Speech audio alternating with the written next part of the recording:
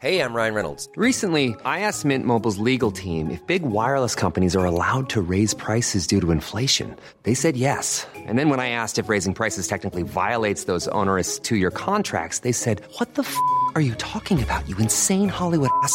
So to recap, we're cutting the price of Mint Unlimited from $30 a month to just $15 a month. Give it a try at mintmobile.com/switch. $45 up front for 3 months plus taxes and fees. Promo rate for new customers for limited time. Unlimited more than 40 gigabytes per month. Slows full terms at mintmobile.com.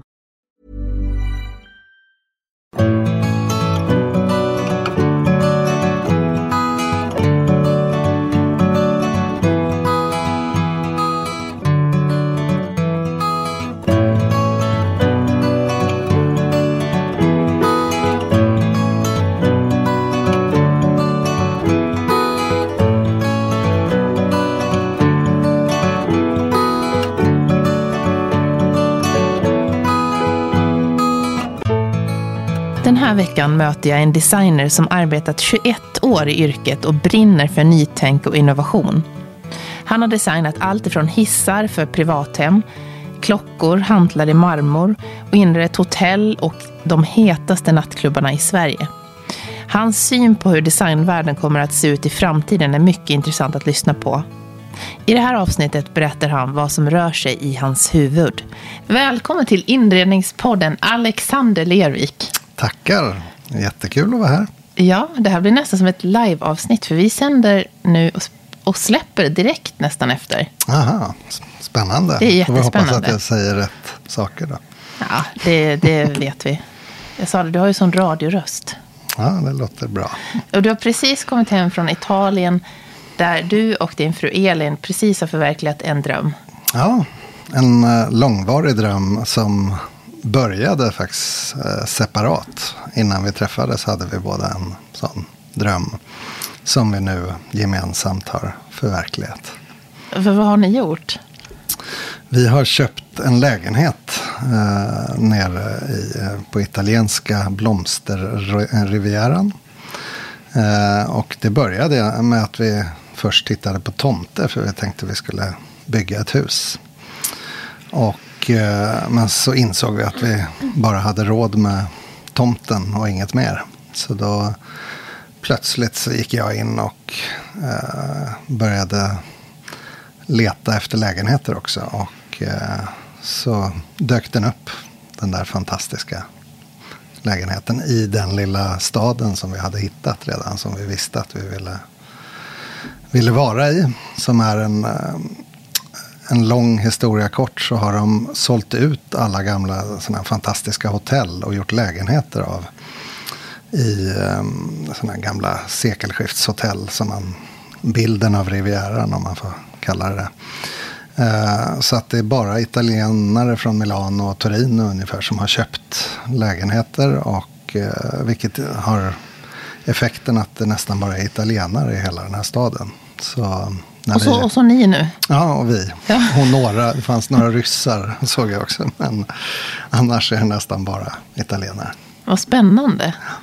Så vi är överlyckliga och håller på inreder. Och man får ju ta det steg så att man har råd att ändra. Och vi börjar med att flytta in så får vi se vad vi tar vägen sen. Tror du att bo deltid i Italien kommer att påverka dig som designer, tror du? Jag har ju alltid haft en kärlek till Italien och jag jobbar ju även med italienska producenter. Så att det som jag hoppas får största effekten är ju att jag börjar prata mer. För det kan jag känna mig handikappad ibland. Att jag liksom inte gör mig förstådd ordentligt med. Ofta så kan ju producenterna, alltså man har kontakt med engelska. Men ska man stå ute på golvet i fabriken och prata med en person där så är det ofta att de inte kan engelska och då blir man begränsad.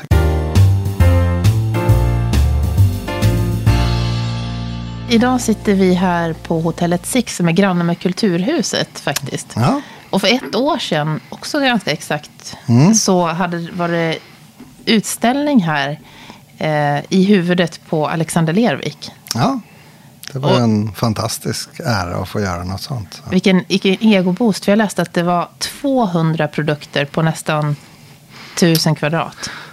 Ja, av någon konstig anledning så visade det sig att det där var den största designutställningen de hade gjort på Kulturhuset. Så det var ju ganska galet. Det var faktiskt jag som kontaktade dem med en tanke om att jag skulle få ställa ut i något hörn. För jag hade någon liten idé om en utställning. Och de har ju så mycket fantastiska ytor där, så fick jag svaret att ja, vi vill göra det här. Och då var det plötsligt 1000 kvadrat istället för kanske 50 som jag hade tänkt från början. Wow! Ja. Och så blev det? Ja, det blev, och det var ju en väldig ego-boost såklart att få ställa ut på det där sättet. Och det var också intressant för det var så mycket som jag glömt bort. Man hinner med en del på 20 år i branschen, och det var faktiskt svårt att jag var tvungen att börja leta i arkiven nästan för att hitta alla saker jag hade gjort. För det var målsättningen både från deras sida och min sida att ta med allt egentligen. Så att det blev inte allt, men nära inpå. Och för de som inte känner till dig, nu känner ju många till dig eftersom du är en av Sveriges främsta designer. Men om man tänker på att du har ett spektrum från hissar till klockor, så är det ju mycket att visa upp. Ja, jo, det har det blivit. Och det är ju en av de nackdelarna jag har karriärsmässigt, är att jag är så bred. För det är många som kommenterar att de inte kan stoppa med ett fack, vilket blir mer komplicerat. Men sen är ju det, upplever jag själv, en jättefördel att jag kastar mig in i alla möjliga konstiga projekt som i slutändan ofta blir något väldigt bra av. Och det är min egentligen upptäckarlusta som driver det där, att jag tycker det är som roligast när jag lär mig något nytt i det jag gör. Du är lite som Sveriges uppfinnar-Jocke i designvärlden. Ja, det kanske man kan säga. Men är det någonting som du känner att det här är lite roligare att göra än andra saker? Eller är det lika roligt allting som alla projekt du tar i an? Nej, men jag tror att det som jag tycker är som roligast är när jag jobbar konceptuellt med att ta fram mina utställningsprojekt som jag har gjort med jämna mellanrum under åren. Och det upptäckte jag egentligen med mitt examensarbete som jag gjorde på Beckmans 1998. Och då gjorde jag ju ett helt koncept kring designhistorien, kan man väl säga. Och upplevde väl både att mottagarna såg det där väldigt tydligt och att jag själv fick hjälp på vägen i min kreativa process. Så att jag tror sedan den dagen har jag försökt göra de där kanske vart 4:e år. Så det har blivit en del under åren som olika projekt.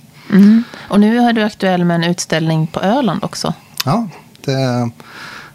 den öppnade på skärtorsdagen för en vecka sedan. Och det är ett helt fantastiskt museum. Jag hade faktiskt inte varit på museet innan. Men underbara rum verkligen. Så att, och det är fantastiskt att få den ytan, en hel utställningshall att visa upp. Men där har jag då begränsat. På Kulturhuset var ju allt. Men nu är det ungefär 15 produkter. Plus att jag har mitt projekt som jag gjorde ihop med Eva Dahlgren med där. Så att halva rummet är Eva Dahlgren-utställningen och andra halvan är, kan man säga, 15 av mina kanske mer eget valda produkter att visa. När du gjorde den här utställningen i huvudet på Alexander Lervik så tog du också fram 6 olika installationer som beskrev din personlighet. Ja. Hur tänkte du kring det? Det var ju ganska utlämnande. Ja, och det kändes lite att när jag insåg vilken storlek och vilken grej det där blev av den här utställningen, så kände jag att jag ville bjuda på något mer. För det är så lätt i den här designvärlden är ganska speciell på det sättet att det finns väldigt lite kritik. Och de flesta hyllas som stjärnor och man frågasätter inte så mycket. Och med sociala medier idag så ser man ju bara allas framgång hela tiden. Så då tänkte jag bjuda på att det finns faktiskt andra sidor också i det här. Och för min del så var det väl framförallt då den här ångestinstallationen som flest blev berörda av, att de kände igen sig eller liknande. För det var en stor var det marmor? Ja, det var en stor marmorklump på 1,5 ton som jag då hade fått byggt in 10 stycken glaskulor som jag blåste ner hos Målarås, som var och en illustrerade en känsla i själva ångesten. Så det var allt från flygrädsla till cellskräck och andra delar. Och sen hade du andra också sådana personlighetsdrag som också är lite utlämnande. Ja, dels var det mitt uppmärksamhetsbehov som också då har varit en drivande kraft. Även om jag till viss del upplever också att den har varit ganska negativ för mig. Så har det varit en drift i att synas helt enkelt. Jag tror inte jag hade kommit dit jag har kommit om jag inte hade haft den där driften. Så att den fanns med, och det är ju framförallt det var ju min ljusgunga som jag hade hängt med 200 stycken små kopior av min hjärna som man gungade i ibland. Den var ju väldigt, väldigt häftig. Ja. Jag vågade aldrig sätta mig och gunga i den bara. Jo, men det ska man göra. Finns den på Öland nu? Ja, den finns, fast utan hjärnor, men gungan finns där. Ja. Och där så uppmanar jag folk att gunga. Och det är väldigt härligt att se, för det är ofta många äldre som kommer och tycker att de känner sig som barn när de sätter sig där och gungar i. Så det är härligt. Och sen hade du med andra egenskaper som lathet. Men det är inte någonting som man tänker, när man tänker på dig tänker man inte på lathet, men tänker på att du är så kreativ. Ja, nej, och det fanns ju en tanke kring det. Men jag har ett drag av lathet, och det kan yppa sig i mitt yrke genom att jag ofta tar den snabbaste vägen framåt. Och det är ju anledningen då att jag har hunnit med så oerhört mycket som jag ofta får kommentarer till. Men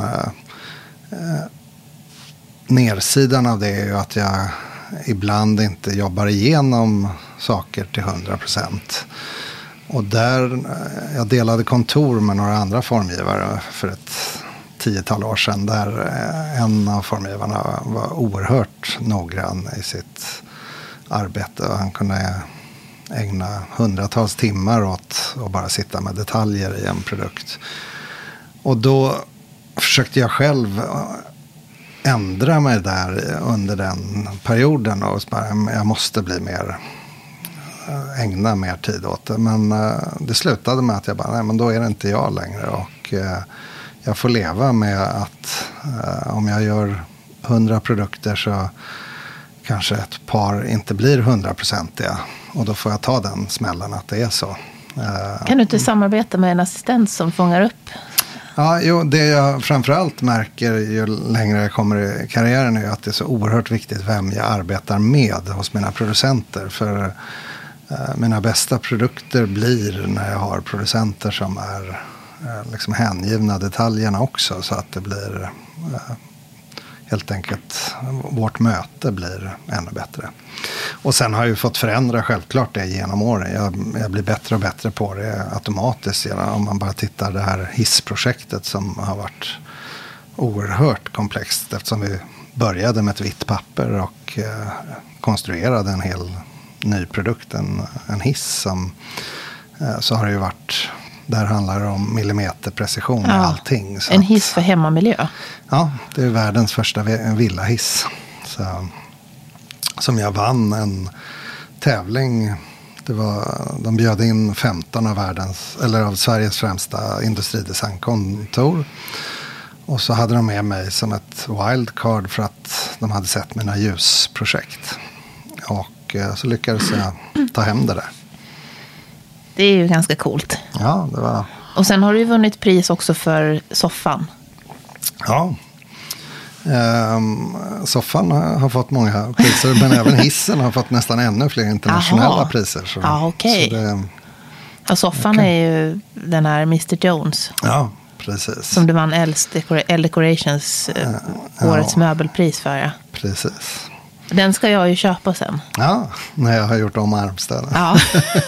Som faktiskt är på gång. För det har vi sedan länge haft som en diskussion. Ända sedan den visades första gången så bland annat du kommenterade, men det var fler som önskade något sånt. Jaha, så nu ska jag snart byta soffa alltså?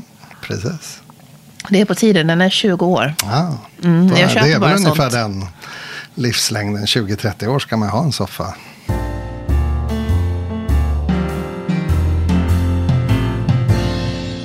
När du berättar att du jobbar som designer och formgivare så blir säkert många som frågar, men vad har du för stil? Ja, och den frågan får jag ofta. Och jag brukar svara att jag inte har någon stil, utan att och återigen, det är en av mina nackdelar. Hade jag varit tydligare och gått ett rakare spår med en tydlig stil så hade jag nog kommit ännu längre i karriären. Men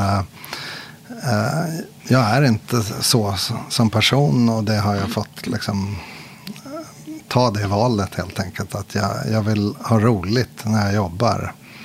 Det är för mig viktigare än själva karriärstegen. Och därför så gör jag det som faller mig in helt enkelt. Och Då måste jag tänker på det, och jag har sett allt som du har, eller allt, jag har sett mycket av det du har producerat när jag har gjort research på dig. Så är det ju mycket som är väldigt innovativt och nytänkande. Allt ifrån handtagen du gjorde som lyser rött och grönt som du gjorde tidigt i karriären ju, till din kopia av din hjärna som lampa och hissar och så. Det måste ju vara ett särdrag i din stil. Att du jobbar väldigt innovativt hela tiden. Ja, och det är väl egentligen kanske den gemensamma nämnaren i det jag gör. Att jag alltid försöker hitta det där lilla extra i mina produkter. Och det är ju väldigt roliga processer, upplever jag. Om jag tar exempel den här tavelhängan jag gjorde nu för några år sedan, som gör det möjligt att man kan flytta tavlan på väggen när den väl hänger där. Som du gjorde för Absolut Art, ja. Ja, precis. Hela den processen var helt fantastisk att jobba på det sättet, där jag fick en brief som var att jag skulle göra en wow-effekt när man packar upp deras konstverk och ska hänga upp det på väggen. Och då började jag skissa massa olika tavelramsidéer, men så hade jag den här i bakhuvudet sedan länge som då gick ut på... Egentligen hade jag sett mina föräldrar som är konstnärer hänga tavlor hemma och hållit på med spik upp och ner. Och tänkte att det där borde man ju lösa på något annat sätt. Och då presenterade jag den här vid sidan av egentligen i presentationen. Och så blev det den som blev hela grejen. Och slutade med att det blev patenterat och satt i produktion. Och just den resan är ju fantastiskt att få vara med på. Att komma med en ny uppfinning och se hur det plötsligt växer och blir någonting av. Skulle inte du kunna bli civilingenjör också? Jo, men jag brukar ju säga att pappa är civilingenjör och mamma är konstnär, så jag har hamnat mitt emellan. Så det på ett sätt så upplever jag nog att jag mer och mer dras åt konstsidan ju äldre jag blir. Att jag tycker de här konstprojekten är fantastiskt roliga och bara få härja fritt egentligen Men målar du tavlor också?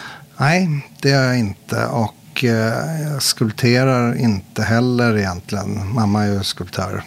Men det är de här konceptuella, jag hittar andra vägar in i det där på något sätt. Hjärnan är ju på ett sätt kan man säga mer konstföremål än designföremål. Och jag gjorde ju även den här stora ljuskonstverket för Skandia som också är en ren skulptur egentligen. Hur kom det sig att du valde det här yrket?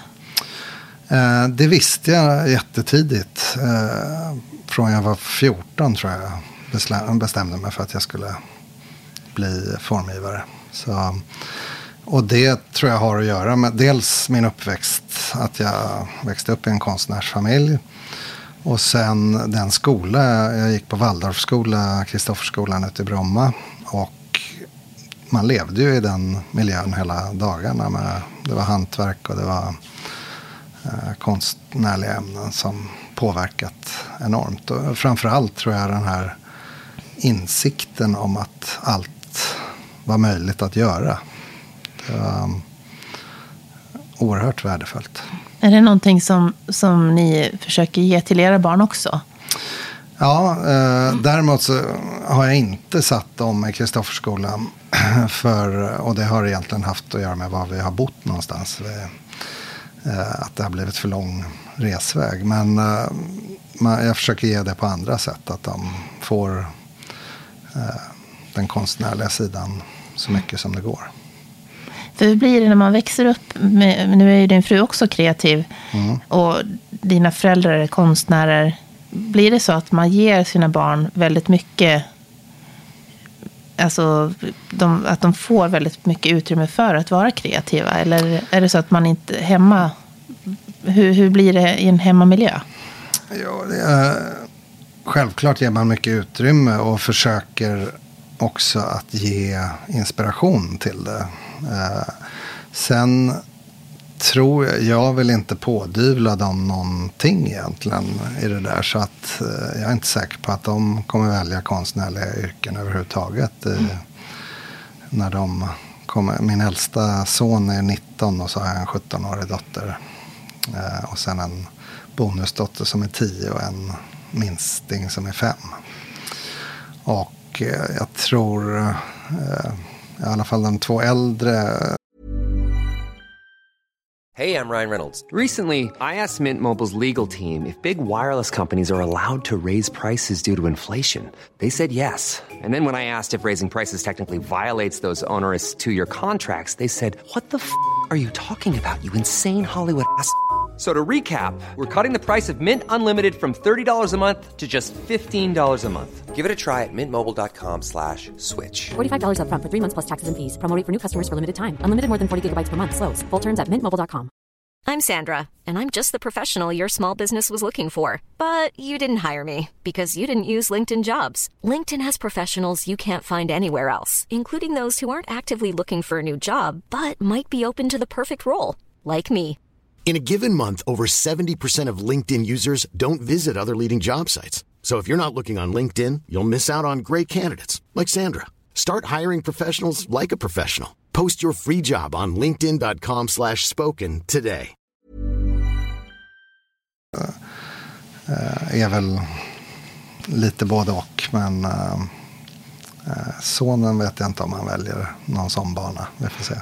Är det något råd som du vill ge till dem som står och vill jobba med de här, med formgivning eller design?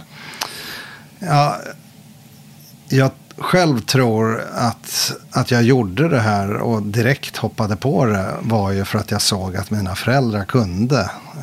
För jag tror den största spärren tror jag ligger i att man inte tror att man kan försörja sig på det.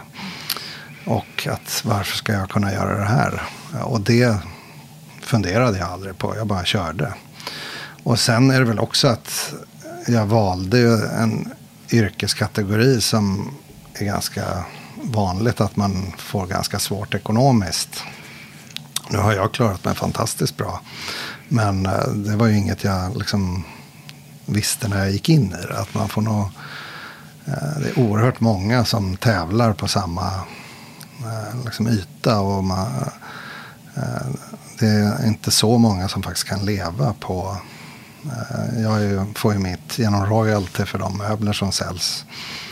Och det är ju ganska svårt att komma dit. Och framförallt den första 10 åren är väl det som är svårast. För det tar sån tid till grejer börjar säljas. Så att man måste hitta en annan inkomstkälla helt enkelt.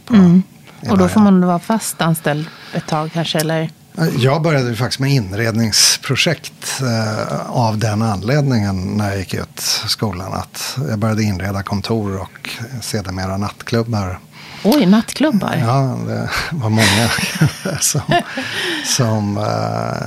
och det var helt enkelt för att jag behövde cash direkt. Du kombinerade utelivet, jobb? Nej, det var faktiskt det mest komiska var ju att jag var huvudarkitekt och Stureplansgruppen, så jag gjorde alla de här Sturekompaniet och Spybar och White Room och allt vad de hette. Jaha.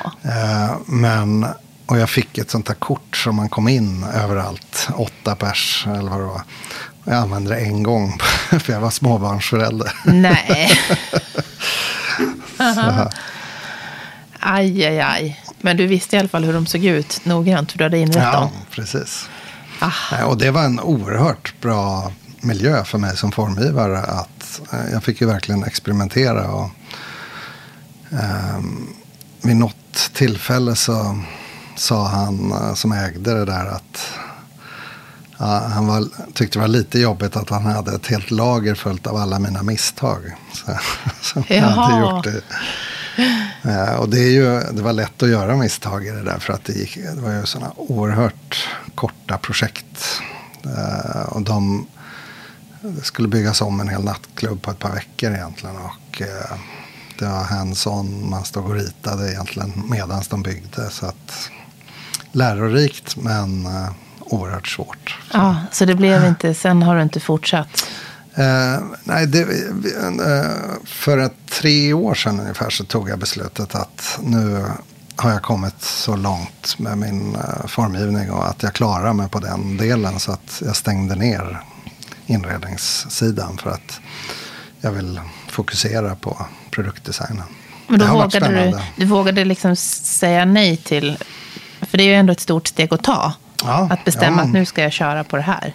Och tacka nej till vissa saker. Ja, och det har jag gjort nu. Så att sista projektet faktiskt blev klart i januari i år. För att det är så långa processtider. Så nu blir det inga fler hotell och... Nej, alltså allt det är svårt att veta. Skulle jag få en fråga om något helt fantastiskt projekt så har jag svårt att tänka att jag skulle säga nej om. Men samtidigt så är eftersom jag inte gör den typen av projekt längre så får jag ju heller inte frågan egentligen, tror jag, för att det ligger inte i pipelinen om man säger så. Nej, av de gäster som jag har haft har 2 uttryckt att de vill rita och starta ett eget hotell. Det kommer vi inte att se, ett italienskt hotell. Nej, men däremot är det faktiskt del i. För min syster på Filippinerna har ju ett hotell, ett resort. Där jag har det ena huset som jag har ritat. Och som nu min fru och jag har inrett. Så att vi är ju del av ett hotell. Så det hyrs ut. Vi har varit där varje år tidigare, men nu har vi tänkt om gällande klimatet. Att vi inser att man kan inte flyga sådär över hela klotet varje år. Även om det är familj. Det är ju den svåra frågan när barnen ska träffa sina kusiner och vi, vår familj helt enkelt. Men där har man på något sätt, vi har tänkt om med att vi ska försöka kanske var 3:e eller var 4:e år eller något sånt där. Ta det istället. Det är så svårt. Är det en bit på vägen. Ja, precis. Det är svårt att hitta alternativ till flyg. Blir det så långa distanser? Jo, men samtidigt, jag tror att gör man det, jag tror inte att man ska tänka svart svartvitt i de här delarna personligen. Att man får göra så mycket man kan. Och det tror jag är en väldigt bra bit på vägen. Vi har sålt vår bil till exempel och gått över på bilpool. Och plötsligt kör man ju nästan aldrig längre för att man inser att det där var någon slags bekvämlighetsdel i livet som man, när man inte har det på samma sätt, då nyttjar man bara när man måste. Då blir det plötsligt på ett annat sätt. Påverkar det här miljötänket dig i ditt jobb också? Ja, väldigt mycket tycker jag. Dels så är det ju väldigt det är nog den absolut svåraste fråga jag har haft i livet, tror jag. För att yrket går ju ut på att skapa nya produkter. Och det säger sig självt att inte det behövs fler produkter egentligen på jorden. Samtidigt som att människans drift vill alltid framåt. Och det finns något underbart i den driften, tycker jag, i mänskligheten. Att man vill framåt. Och då gäller det att skapa nya saker. Och den balansen tycker jag är väldigt svår att veta var man ska stå. Och jag tror spontant att lösningen på allt det här kommer ligga i människans drift. Att hitta på det nya. Jag tror inte när man är ute i världen och ser, när jag kommer till Asien till exempel, att de tänker inte, alltså den delen av i Kina till exempel som plötsligt har fått kapital att kunna flyga. De kommer inte sluta att flyga även om jorden går under. De tycker den där delen är så stor. Och den ökningen som det står i flygande för är ju så mycket större än vad alla vi som slutar flyga är. Så jag tror det är inte där det kommer ske en förändring, utan jag tror det kommer ske i tekniken, och att människan vill framåt och kommer på en lösning med batteriflyg eller vad det nu är som kommer, och att det här problemet är löst om 50 år, men då är det genom teknisk innovation som det kommer ske. Testar du olika material i ditt jobb? Ja, väldigt mycket. Och där ser man ju ändå vad man kan också påverka, både som formgivare och framförallt som producent. Där jag har ett bolag jag har samarbetat med på belysningssidan som faktiskt har gått in och förändrat i Kina produktionen, som hela fabriken där de kom till och införde pensionssystem och arbetsmiljökrav och miljöåtervinning och hela. Så att idag har de lyckats komma upp till 99% återvinningsbara produkter i Kina. Och de gjorde ett aktivt val när de startade produktionen att inte välja svensk produktion, utan de valde kinesisk produktion. Inte på grund av att det var billigare, utan på grund av att de skulle förändra miljöpåverkan så mycket större om de förändrade det i Kina. Mm-hmm. Så annorlunda. En väldigt annorlunda syn, men där ser man vad faktiskt som kan göras. Så där är ju helt giftfri produktion, och det är jättespännande.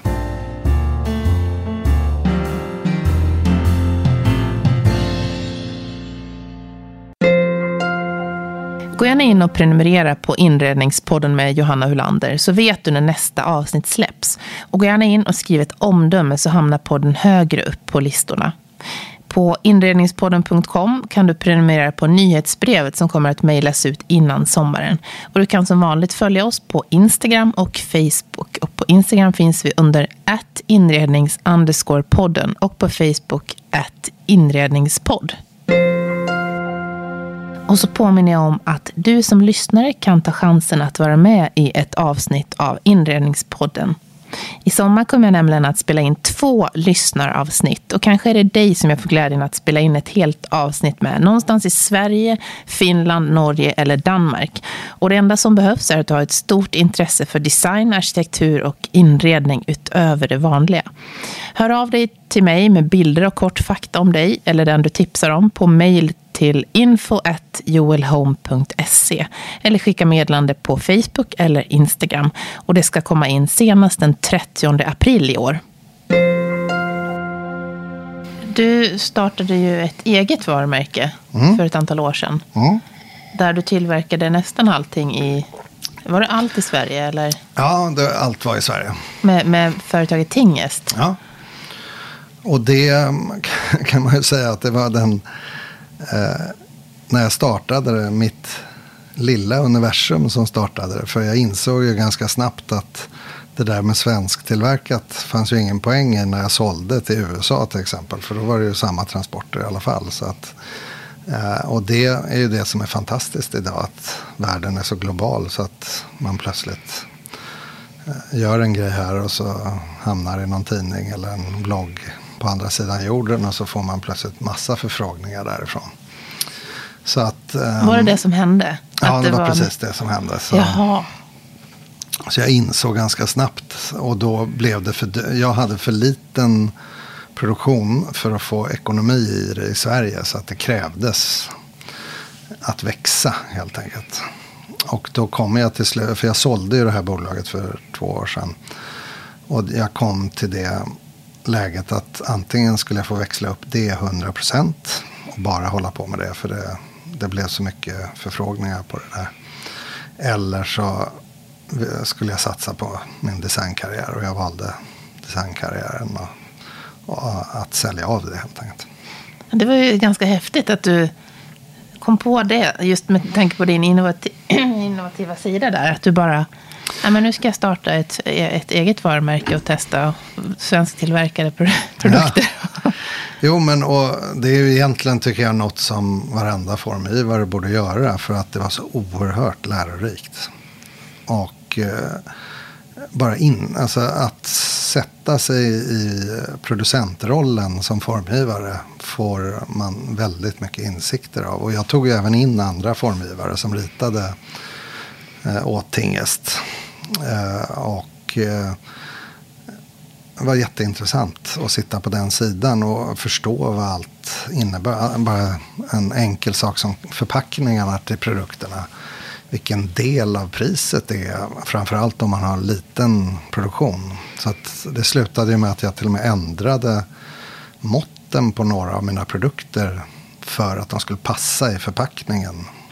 Samma som den andra produkten hade. För annars satt jag med ett oändligt antal förpackningar och bara insikten av vad olika färger på en produkt, hur pass komplicerat.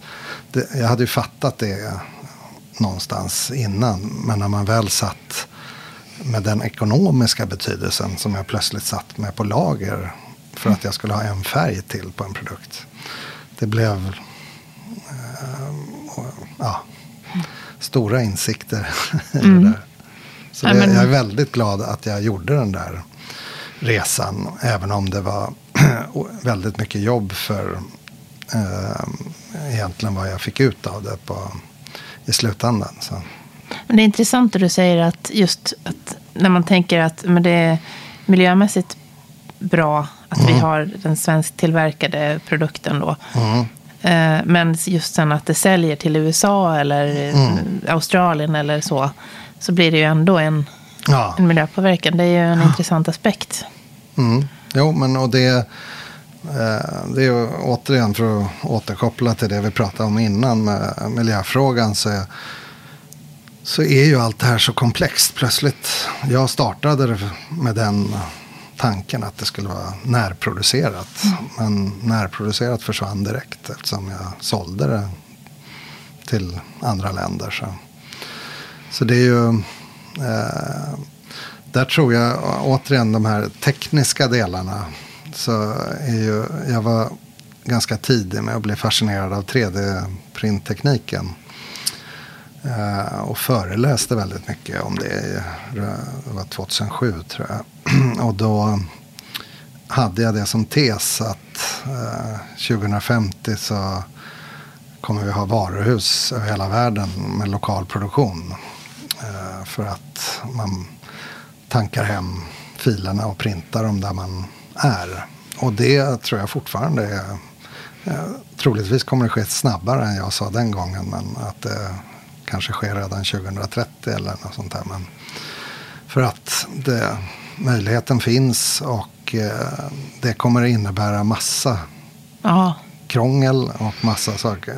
Jag som formgivare kommer bli av med royaltyn för att folk, precis som i musikvärlden, laddar hem grejerna istället. Det är en väldigt fascinerande tanke. Så, men miljömässigt fantastisk. Alla transporter av produkter försvinner, och man kan återvinna materialen. Eftersom så tekniken ser ut idag, så är det ofta pulver man skapar produkter av. Så att mala ner befintliga produkter och göra om dem öppnar ju på ett helt annat sätt möjligheter till miljövänlig återvunnen produktion. Vilket land tror du blir först ut? Alla. Jag tror världen är så global idag, så att jag tror det finns redan där ute egentligen. Och jag köpte här för ett par månader sedan en laserskärare som förr har funnits i industrin, men nu genom en Kickstarter-kampanj i USA har då kommit igång så att man får en maskin till kontoret. Och då har de ett forum till det där. Och det är ju verkligen folk över hela världen som skriver till varandra och ger tips. Så att det är ett helt nytt sätt att producera på. Och så det är vad du sitter med nu? Ja, mycket. Jag bygger ju modeller och sånt, men även gör skär i skinn eller plast eller trä eller etsar i stål och allt möjligt. Så jättespännande.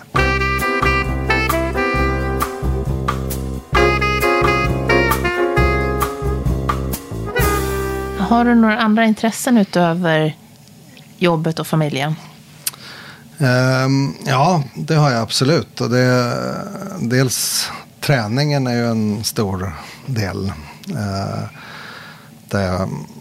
Och det har också jag och min fru gemensamt, att vi går och tränar mycket ihop, vilket är härligt.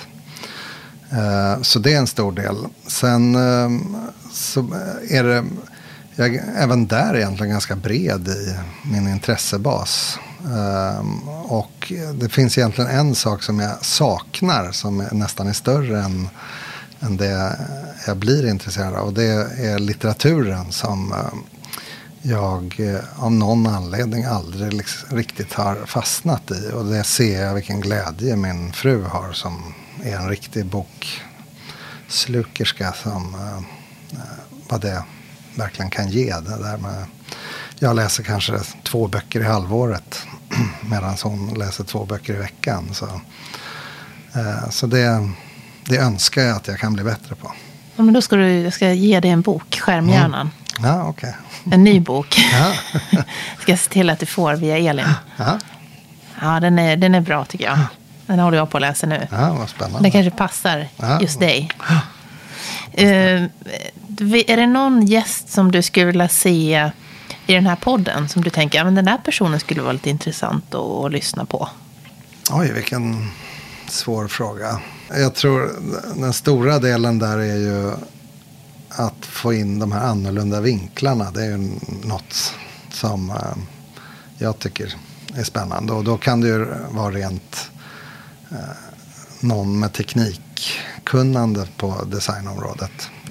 Och då har jag egentligen, nu vet inte jag namnet på den personen, men, eller de är ju 2 i det, men en som jag nu i Milano såg som jag inte vet riktigt om jag tycker om eller inte, men det är att den första stolen är ritad med AI. Och det är ju Kartell som har gjort det. Den presenterades av Philip Stark, men det var ju inte han enligt uppgift som hade ritat den, eftersom det var datamaskinen.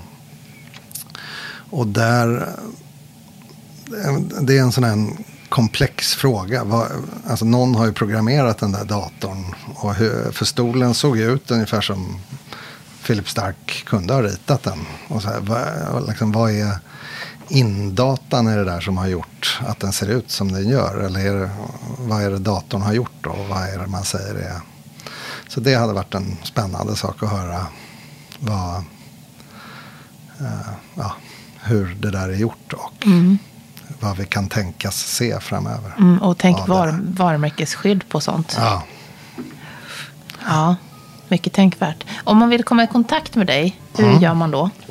Ja, då ringer man mig. Eller, det är många som, jag får ju fortfarande samtal 20 år efter mitt dörrhandtag med folk som ringer och pratar om dörrhandtag. Så det kan man göra. Eller så mejlar man. Tusen tack, Alexander. Tackar.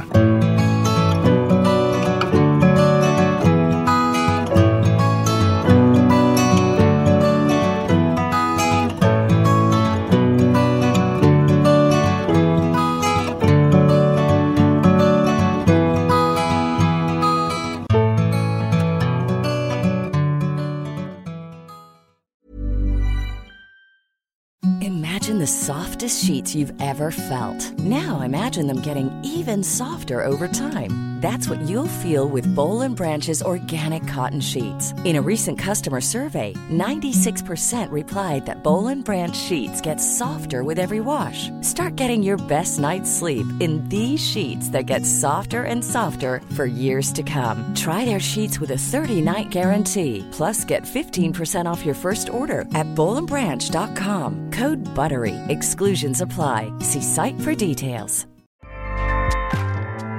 Acast powers the world's best podcasts. Here's a show that we recommend. The Real Housewives is a guilty pleasure for most, but if you're looking to not feel guilty about that pleasure, tune in to Everything Iconic with me, Danny Pellegrino, where I break down all the messy moments and behind-the-scenes antics of Bravo's popular franchise. And on Everything Iconic, I also interview celebrity guests like Kelly Ripa, Keke Palmer, Drew Barrymore, Cameron Diaz, and more about their guilty pleasures, their past work, and so much more. So if you're pop culture obsessed and find yourself watching way too much reality TV like me, tune in to Everything Iconic with Danny Pellegrino, wherever you listen to podcasts. Acast helps creators launch, grow, and monetize their podcasts everywhere. Acast.com.